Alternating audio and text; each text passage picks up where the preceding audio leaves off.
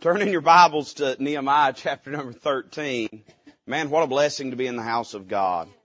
Another day, I don't know about you, God's been good to me today, and I want to praise Him for it. I don't deserve any of it, amen. But you know, I never have deserved any of His goodness, but I've got it all by grace, amen. And I praise His name for it. Nehemiah chapter number 13. And we'll begin reading at the first verse of the chapter. We'll read down to verse number 9. Nehemiah chapter number 13, verse number 1. The Bible says, on that day they read in the book of Moses in the audience of the people, and therein was found written that the Ammonite and the Moabite should not come into the congregation of God forever, because they met not the children of Israel with bread and with water, but hired Balaam against them, that he should curse them. Howbeit our God turned the curse into a blessing. Now it came to pass, when they had heard the law, that they separated from Israel all the mixed multitude.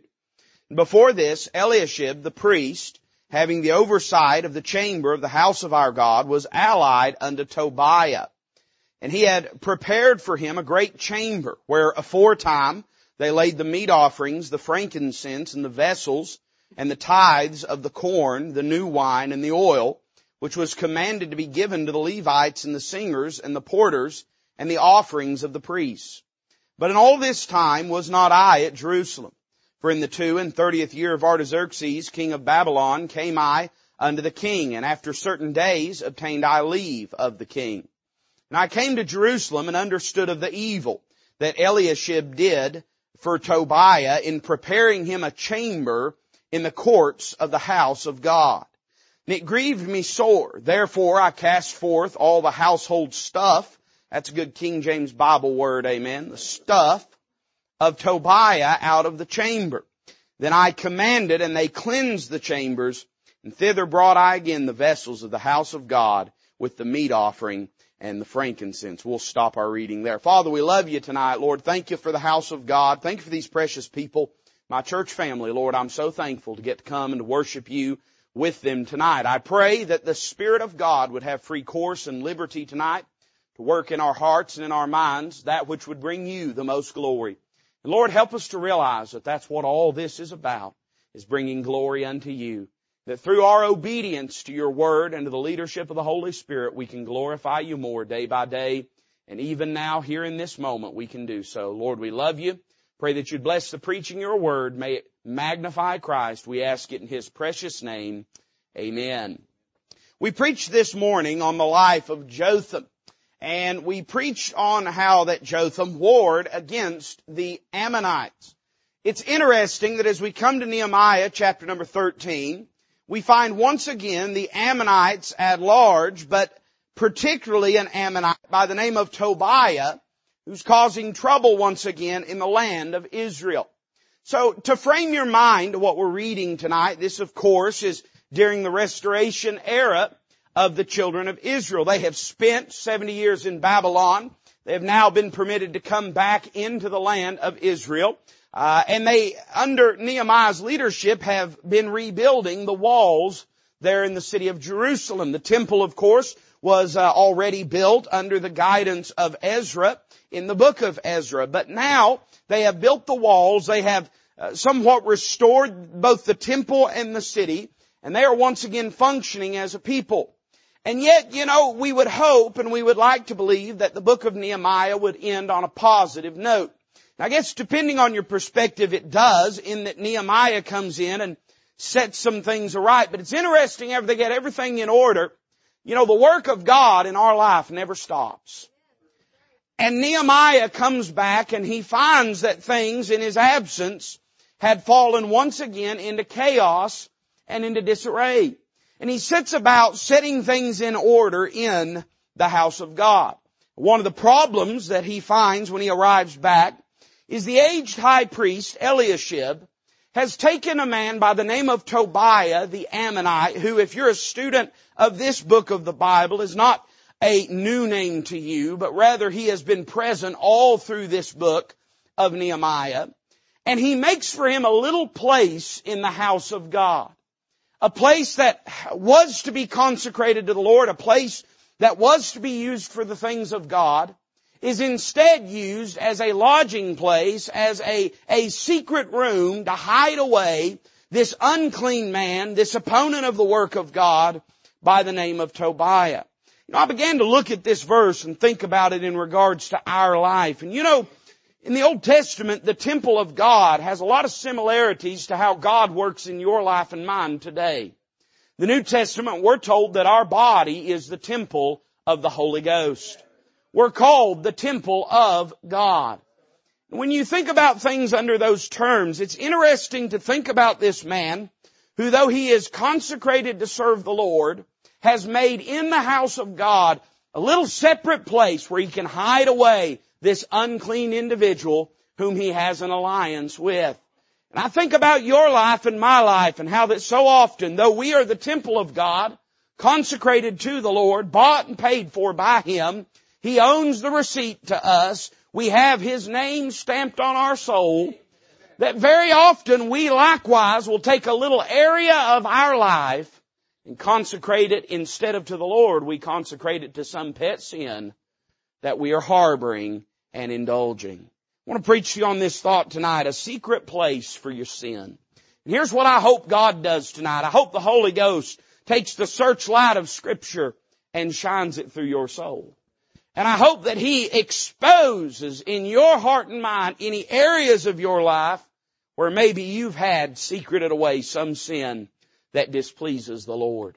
Now, I want you to notice a couple things by way of introduction. Notice how this passage begins. It says in verse 1, on that day they read in the book of Moses in the audience of the people. Can I say number one tonight, the first thing we see happening in this passage is the reading of God's precepts. Can I tell you, the Word of God has supernatural power. Your life will never be clean without the Word of God.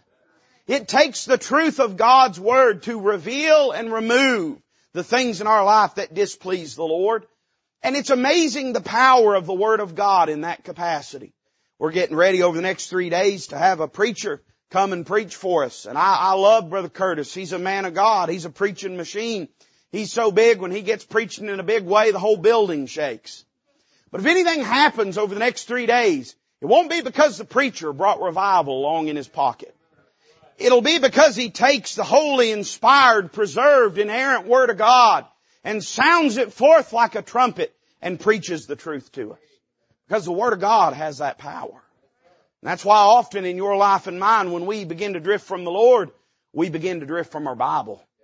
Because we don't like how it smites our soul and how it shows us in our disobedience. We see the reading of God's precepts, and what does that produce? Well, what did they find when they read? The Bible says therein was found written, that the Ammonite and the Moabite should not come into the congregation of God forever. Now, this was a problem because we're told in verse number 3 that there was a mixed multitude in the children of Israel.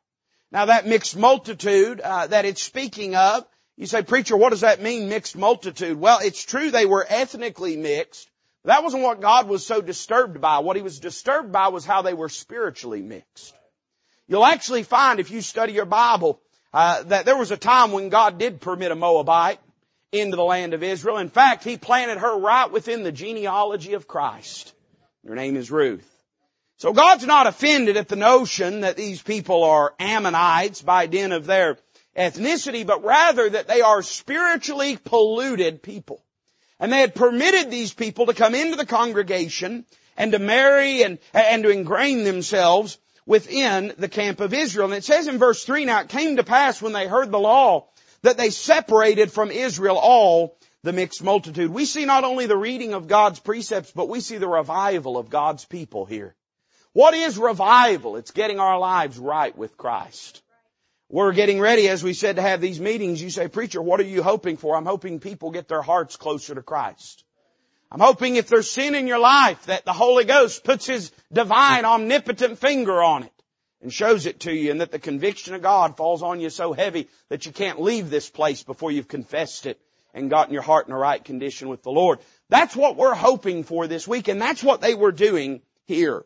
That's what frames the context of verse number 4. Because you'll notice your Bible says this, and before this. In other words, this all came about because the people of God at large were getting right with the Lord. And one of the things that had to be addressed, if that was going to happen, was this man Eliashib, and this heinous trespass had to be dealt with.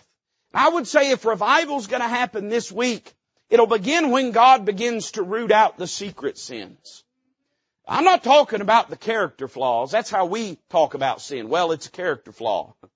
I'm not just talking about the bad habits. I'm talking about when God begins to deal with the sin in our life. And so revival began to sweep through the people, and this produced a response in the situation of this man named Eliashib. Now, when you read about this man, Eliashib, if this is all you read about him, I think you'll get maybe a skewed perspective of him. You'll believe him to be sort of a cowardly and craven individual. You will consider him to be someone who is casual in his commitment to the Lord, someone who does not really love the Lord and has not served Him. But we'll see here in a few moments that could not be farther from the truth.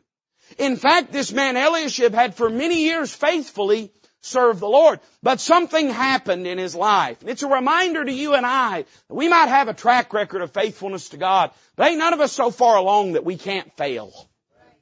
Say, preacher, it wouldn't happen to me. I've been saved 40 years. Yeah, it could happen to you. Preacher, it couldn't happen to me. I've seen God do too many great things. Hey, it could happen to you.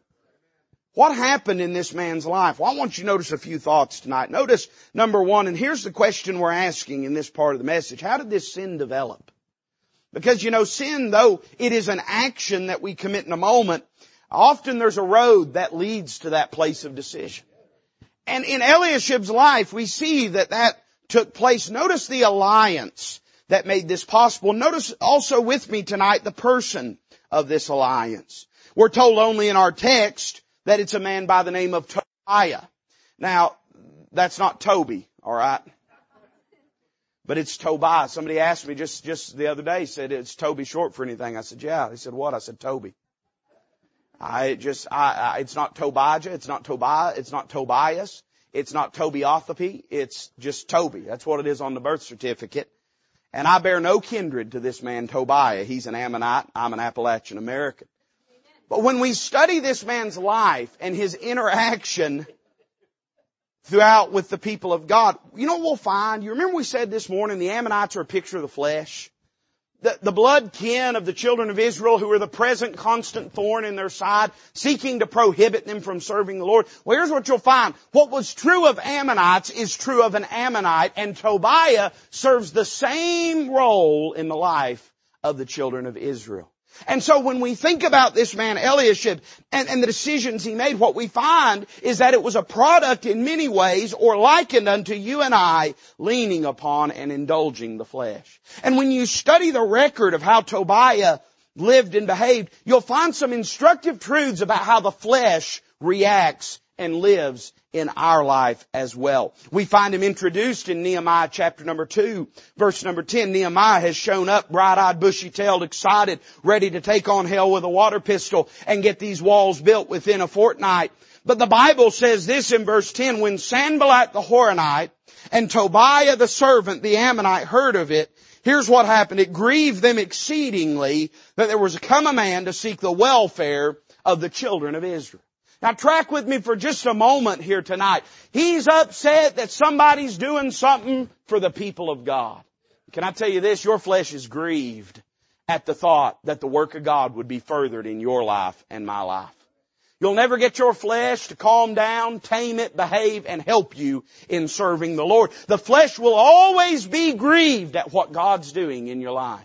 We talked about it this morning, about the embarrassment of the flesh, and that is a healthy and natural thing for the people of God to do, is to seek to embarrass their flesh. Why do we serve God publicly? It embarrasses the flesh. Why are we bold in our testimony? It embarrasses the flesh. Why do we go down to an altar? It embarrasses the flesh. It's not for the purpose of embarrassing your heart, but it is to embarrass your flesh and remind your flesh it does not run you. Can I tell you this? Your flesh, when it sees you making a move towards God, is deeply grieved and disturbed. You ever notice how uncomfortable it is to get right with God?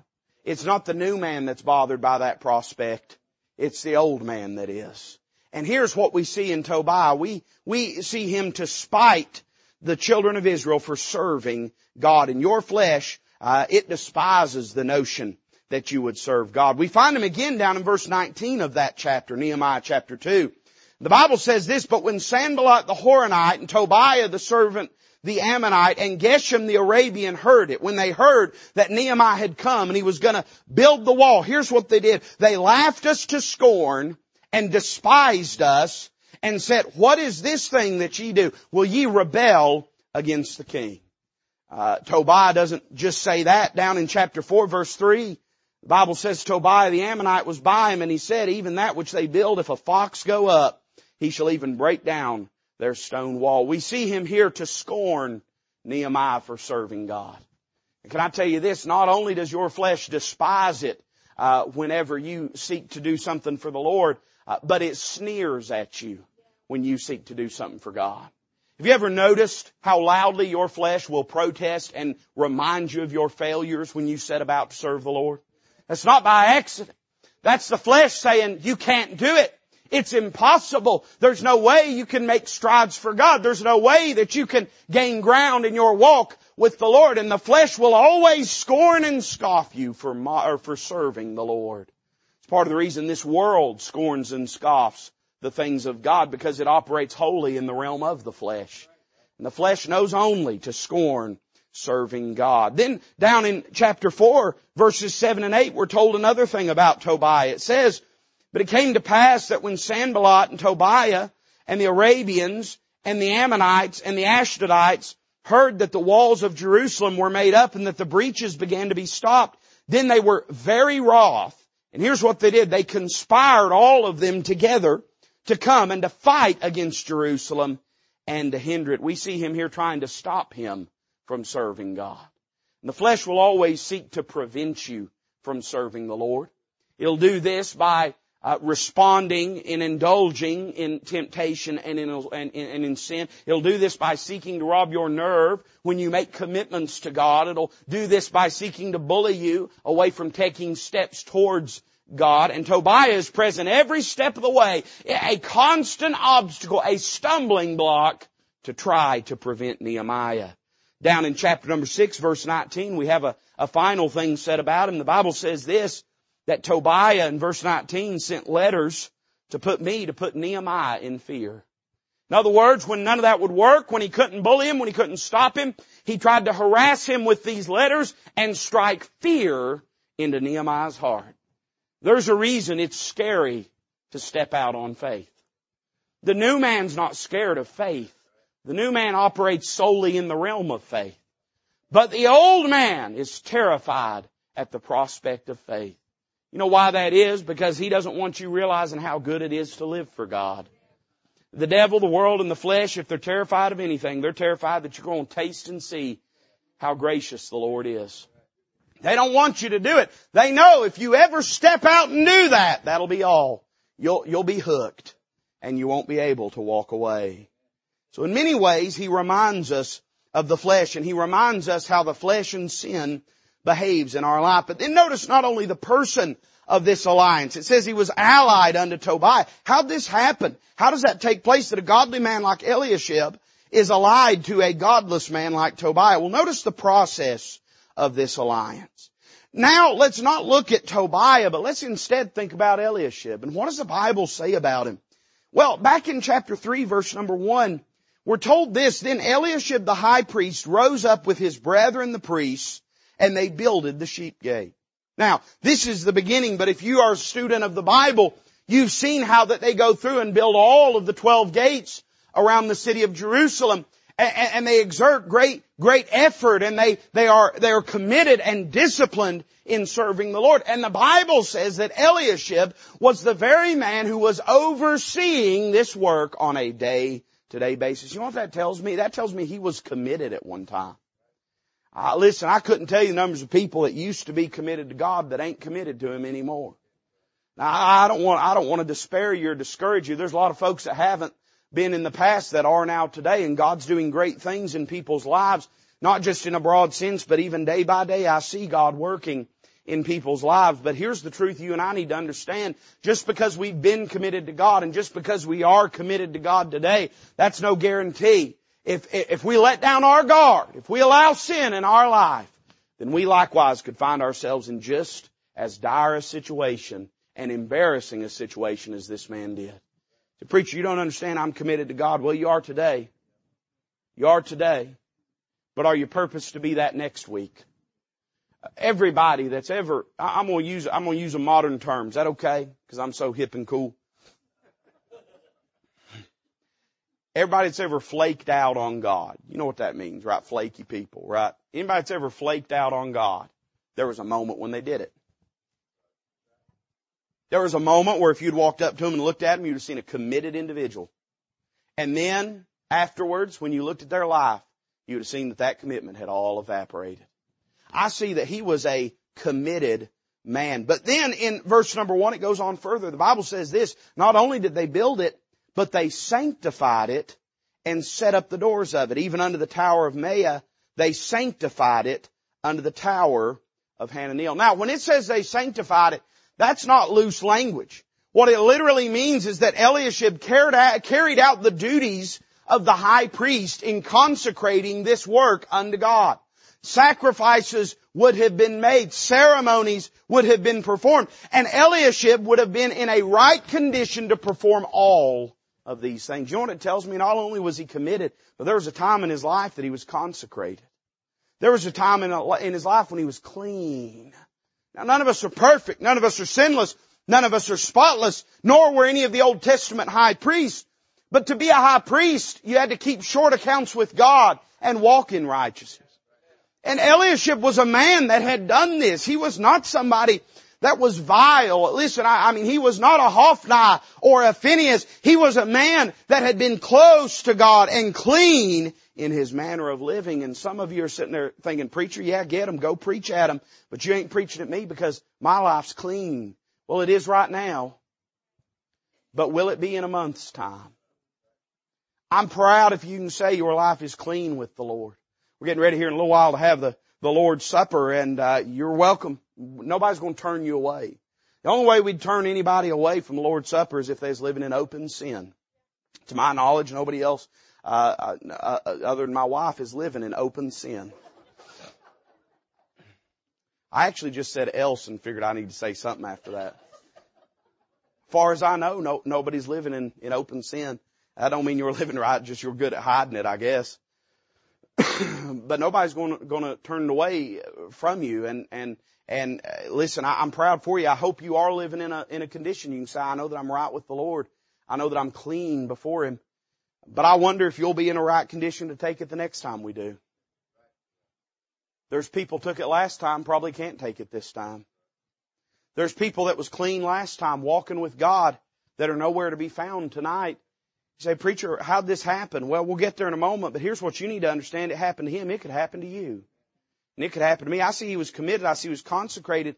But now let's get to the heart of the matter. So what happened in his life? Well, the Bible says back in our text chapter 13, down verse number 28, an interesting statement is made. The Bible says this, and one of the sons of Joiada, the son of Eliashib, the high priest, was son-in-law to Sanballat the Horonite. Therefore I chased him from me. So I'm not going to break out the whiteboard and the pieces of string, but we all ought to be able to follow along. Eliashib's grandson had intermarried into the family of Sanballat, the friend of Tobiah the Ammonite. Isn't that interesting?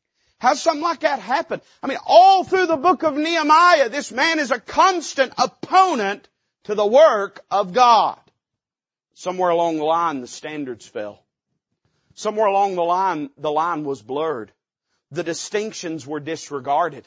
Somewhere along the line, they made peace with iniquity. And now all of a sudden, Eliashib is all tangled up with these wicked men. I'm going to say a couple things here. One is practical. Listen, I hope you love your kids. I love my kids. But ain't none of us love our kids more than we love the Lord. I'll tell you something I've seen as a phenomena over and over and over again. And I'm proud to say, I don't know of a single soul in this room that this could be said about. But I can't tell you the numbers of preachers that I've seen compromise because their kids went liberal, because their grandkids went liberal. and they felt like to save face, they felt like to be a good papa or to be a good daddy, they had to go that direction. I'm not saying don't love them. Love them. Love them with the love of Christ. But if you love them with the love of Christ, you won't go with them down the path of compromise. Eliashib made a common mistake. He made a mistake that is age is old and is familiar. But here's what happened. He was committed. He was consecrated. But then he got compromised. He allowed himself to love something more than the Lord. And that led him down a path of disobedience. I trust this is true for your life. That if you wind up messed up in the spiritual ditch a month from now, it won't be because you don't love the Lord. But it probably will be because you love something else more than Him. You remember the salient question that Christ asked Simon Peter? Simon, son of Jonas, lovest thou me more than these? Christianity today is marked simply by the notion, do we love Him? But I will tell you this, that question is insufficient. The question is not, do you love Him? The question is, do you love Him more than these? Is there anything vying for the preeminence of Christ in your heart and in your life? I don't doubt one moment that Eliashib loved the Lord. But somewhere along the line, he loved something else more.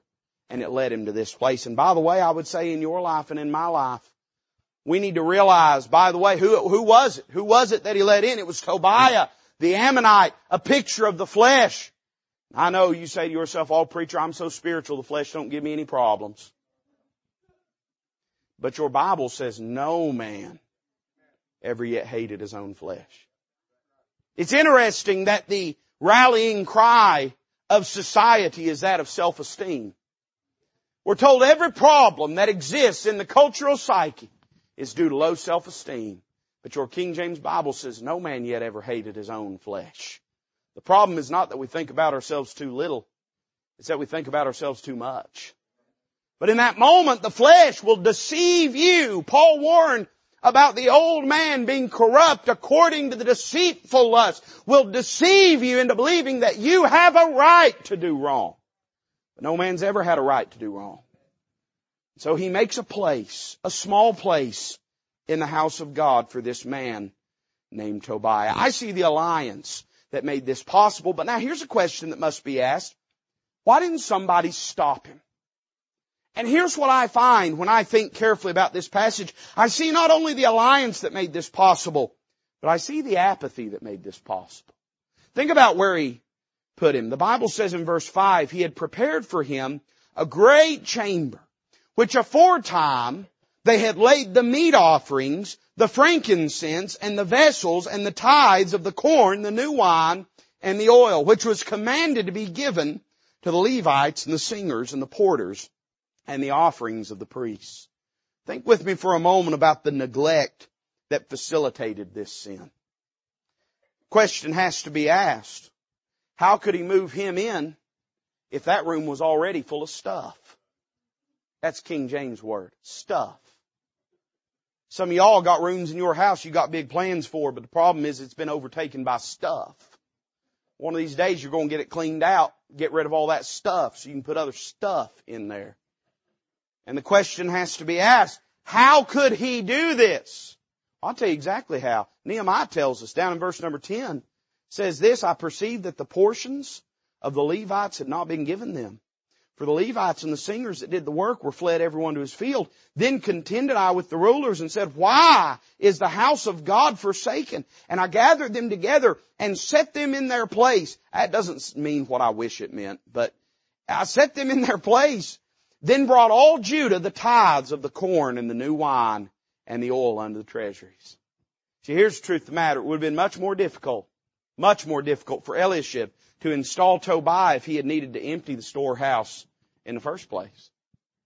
See, he would no doubt have been challenged. They had seen him carting out the offerings and the corn and the oil and the new wine. Somebody would have stopped him and said, Eliashib, what do you think you're doing? But he didn't have to do any of that. See, the truth of the matter, it was the emptiness that their disobedience had caused that made room for Tobiah in the first place. See, when you neglect your duties, you make space for disobedience. He didn't have no problem. And I can see how it's done, man. I've been in little churches. You've been in little churches before. Sometimes you'll go into them. You'll go back to their Sunday school room. 85% of their Sunday school wing is storage.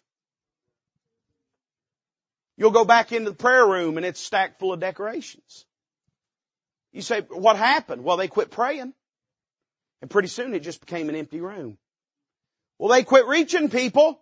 Pretty soon it just became an empty room. And then, listen, it's a little hard to fault the person that comes along and says, we ain't doing nothing with this anyway. Why don't we use it for something else? It ain't going to be hard for your flesh to come walking by your life and say, hey, you ain't doing nothing for God anyway. Why don't you go ahead and live for self a little bit? Neglect was what led them to this place. And in your life and mine, and I'm not saying that we just, when we get sin in our life, we power through and fake it and pretend that everything's okay. But I am saying that when we live with an open, empty space in our life of disobedience, when we create a vacuum, the flesh will find wickedness to fill it. And that's what happened here, man. I see the neglect that facilitated this sin, but then I can't help but think about the neglect that followed this sin. I mean, I don't know about you, but probably at some point during this time, somebody came by and said, now, Eliashib, we brought an offering. And here's what he had to say. He had to say, I'm sorry, I don't have no place for it. He probably had to say, I'm sorry, that room's full. And here's the dual truth that I want you to understand. When we're not serving God, it leads to sin. And when sin is present, we cease serving God. Every sin that we indulge and entertain prevents us from serving God in a greater capacity. It's a zero-sum equation, my friend. You've got so much in your life, and it's either going to be of the Lord or it's going to be of the flesh. And here's what the flesh will tell you. You can have both. You can live for God and you can indulge me. You can live for Him and you can live for me. But Christ settled this already. You cannot serve two masters. And if you're going to let this one in, you're going to have to kick the other one out. If you're going to let the flesh run your life, then you'll have no place to serve God in your life. And you find this sad, dire spiral that takes place. I see the apathy that made this possible. But notice, and you don't believe this, but I'll be done here in a moment. It's good you don't believe it. It might not be true. I see the absence that made this possible. Look at verse 6. It says, but in all this time was not I, Nehemiah, at Jerusalem. For in the 32nd year of Artaxerxes, king of Babylon, came I unto the king, and after certain days obtained I leave of the king. It's interesting. It's a natural thing, I think we would all assume, which is this. He wouldn't have pulled that silliness if Nehemiah had been around. I love how Nehemiah deals with this here in a moment. We'll get to it in the preaching, man. But son, he comes out, I'm talking about like a Union County woman scorned, and starts dragging that dude's stuff out and throwing it on the front lawn. Right in front of the neighbors and everybody. He's probably arguing too, you know. I love it. I love it. And that tells me this. Eliashib would have never done this had Nehemiah been there in the first place. I'd say two things about this. Number one, there is a type here. Nehemiah, in the book of Nehemiah, is in many ways a type of Christ in the restoration of Israel as a nation during the millennial kingdom. It's interesting when you look. There's a title that's given to Nehemiah earlier in chapter 7. You know he's called the Tirshatha. That's a unique title. You only find it here in the book of Nehemiah. And the context is when they divided everyone that was not of pure blood from Israel, from the people. And it says this, that they had to be put outside of the camp until there was a Tirshatha that wore the linen ephod that could come and could make intercession for them. The Tirshatha was the governor, the administrator of that region. And that's why Nehemiah identifies himself as such. He's the governor over Israel. But an interesting thing that in the Old Testament, it was prohibited for a king to enter into the priesthood. You remember, we preached about it this morning in the life of Uzziah. But here's Nehemiah functioning in both roles, maybe not as a king, but as a governor. And the reason is because it served as a type of the Lord Jesus Christ, who will fulfill all roles of prophet, priest, and king to the nation of Israel during the millennial kingdom. And so in many ways there's a type here. And here's what I want you to see. Nehemiah had gone to the king. he was gone for a short time and would return at an undisclosed moment. And in that absence, this depravity and degeneracy had developed. It's a reminder to us that Christ has gone right now to His Father, the King, eternal, immortal, invisible, the only wise God, Paul calls Him in 1 Timothy. And He will return suddenly at an undisclosed moment. So there's a type here, but notice not only that, there's a truth here. Eliashib could not have committed this heinous act if Nehemiah had been present. And I would say this for your life and mine, when we live estranged from God's felt presence, there's no telling what we may do. You've heard me say this before. There's God's faithful presence and there's God's felt presence. There's God's express presence and then there's God's experiential presence. What do you mean, preacher? Well, His faithful express presence is always there. He said, I will never leave thee nor forsake thee. And yet we find times, even throughout the New Testament, when people that knew God and loved God got in such a sad, sorry state that though God was present in their life, they weren't walking with Him, and they weren't listening to Him, and they weren't hearing from Him. I would say in our lives that it's true. He'll never leave us nor forsake us. He saves us eternally, irrevocably, irreversibly. We are secure and saved by His promise and His grace. I believe in the eternal security of the believer. But it is likewise true that in our life, as we drift from the Lord, we can get to a place that He's there, but we ain't walking with Him. He's there, but we ain't meeting with Him. He's there, but we're not hearing from Him. I would just simply say one of the best ways you can stay clean is stay close. You say, preacher, I want to stay clean. Then stay close. Because had Nehemiah been present here, had Eliashib had to contend with him, he would have been too shamefaced to do such an awful thing. You and I in our life, when we're walking with Him day by day, it'll keep us out of a lot of trouble. So I guess if we were to ask some questions, one of the questions we've asked and hopefully answered is how did this sin develop? How did this happen? But then I love that it don't end there, because we can also answer this question. How was this sin dealt with? We're told in the New Testament how to deal with sin in our life. Very simple formula. 1 John 1:9 says if we confess our sin, He is faithful and just to forgive us our sins and to cleanse us from all unrighteousness. And when you know it, that we see this exact pattern being carried out manifestly in this situation. Verse number 7 says this, and I came to Jerusalem and understood of the evil that Eliashib did for Tobiah in preparing him a chamber in the courts of the house of God. You say, preacher, how'd that happen? Somebody told on him. Don't you hate snitches? Son, around here they get stitches. Isn't that what they say? Y'all got quiet when I said that. I don't know what to do with that, preacher. Somebody told on him, right? Somebody went and let Nehemiah know. I bet Nehemiah would have probably dealt with it better if Eliashib himself had come and admitted it. But you know, here's the truth of the matter. If this sin was going to be dealt with, number one, it had to be revealed. See, we want God to just politely ignore our sin like we've been doing for months or years. But I'm sorry, God's not going to do that for you. He's not going to help you be a hypocrite. If you want things right with God, you're going to have to confess your sin to God. Notice the very, very simple but powerful and poignant conditional phrase in 1 John 1:9, if. If we confess our sins. Tells me it's paramount. Tells me it's necessary. Tells me it's a prerequisite. Tells me it's not enough to just be convicted.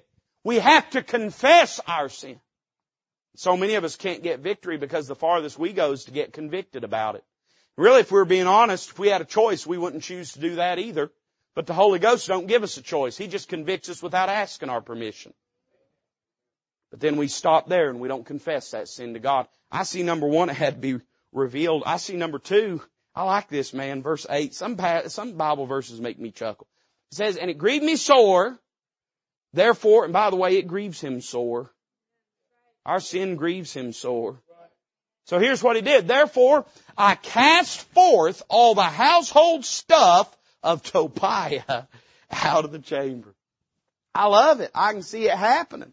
I can see him just grabbing clothes, throwing them on the front yard, grabbing a lamp, throwing them on the front yard, grabbing the house cat, throwing it on the front yard. Utter abandon and disregard. Tobiah, I don't care about your stuff because your stuff ain't my stuff. And I just got to get it out of here. Would to God we get rid of sin out of our life with that same attitude. You know what Paul says about the repentance of the church at Corinth? I love this. He says, yea, what zeal. He says, yea, what vengeance. He's talking about their attitude about dealing with their sin. You know why the church at Corinth got right? Because they got mad about their own sin. You know why we don't get right? Because the only people sin makes us mad is everybody else's. We won't be broken from our sin till we're broken over our sin. And we won't be rid of it till we're disgusted with it. And until we get to the place that with the same vigor and the same fervor and the same passion as Nehemiah had, that we take all of that wickedness of the flesh and throw it out of the house, then we're probably not going to get right with Him. I see it had to be revealed. I see it had to be removed. If we confess our sins, here's what He'll do. He's faithful and just to forgive us our sins. He'll cast it out. He'll forgive us. He'll pardon us. But then here's what He'll do. He'll cleanse us from all unrighteousness. And notice what Nehemiah had done, verse 9. Then I commanded, and they cleansed the chambers. And thither brought I again the vessels of the house of God with the meat offering and the frankincense. You know, one of the most disturbing things to me about COVID was to learn how few people were washing their hands.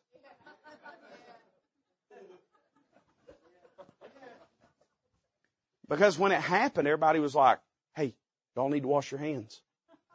My thought was, hey, wasn't you doing that already? People say, hey, cover your mouth when you cough. You needed, like a society, catastrophic, crushing pandemic to teach you to cover your mouth when you cough? Did you not have parents? And it was just disturbing, the notion that everybody's walking around with filthy hands. I've been shaking some of them hands. That bothers me. That's what you do when you're a preacher. You shake people's hands. No wonder I'm sick all the time. Wash your hands. That's not endorsement of the narrative of COVID. That's just common sense, right? And everybody said, there's a pandemic. We got to start cleaning things, you know. Lysol went to $9 a bottle and people lost their minds. Because they said if we're going to get it clean and safe, then we've got to cleanse it out of here. That was the perspective. That was the thought process. I would say in your life and in my life, if we want to be rid of sin, we've got to cleanse our life of it. Here's the problem, right? I hope I can say this right. Here's the problem. We get upset at our flesh and we make our flesh sleep on the couch for a few nights. And then we wonder why we can't get no victory. We get upset at our disobedience. We get grieved at it. So we kick the flesh out for a few nights, stay with its mama. And we wonder why we can't get no victory. But here's what Nehemiah did. He threw everything that belonged to Tobiah out. And he wiped everything down and changed the locks. He said, here's how Paul says in the New Testament, I'm going to give none occasion to the flesh. Until we get to the place that as the church at Corinth, with that same vengeance against our flesh, we repent and cleanse our life of that disobedience.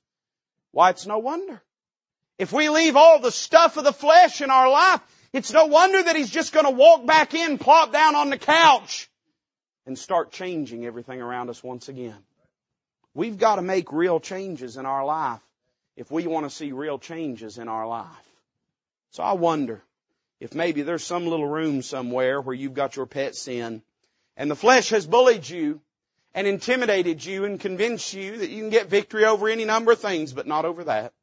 This is just an area of disobedience that you and God will have to live with the rest of your days. I'm here to tell you tonight it don't have to be that way.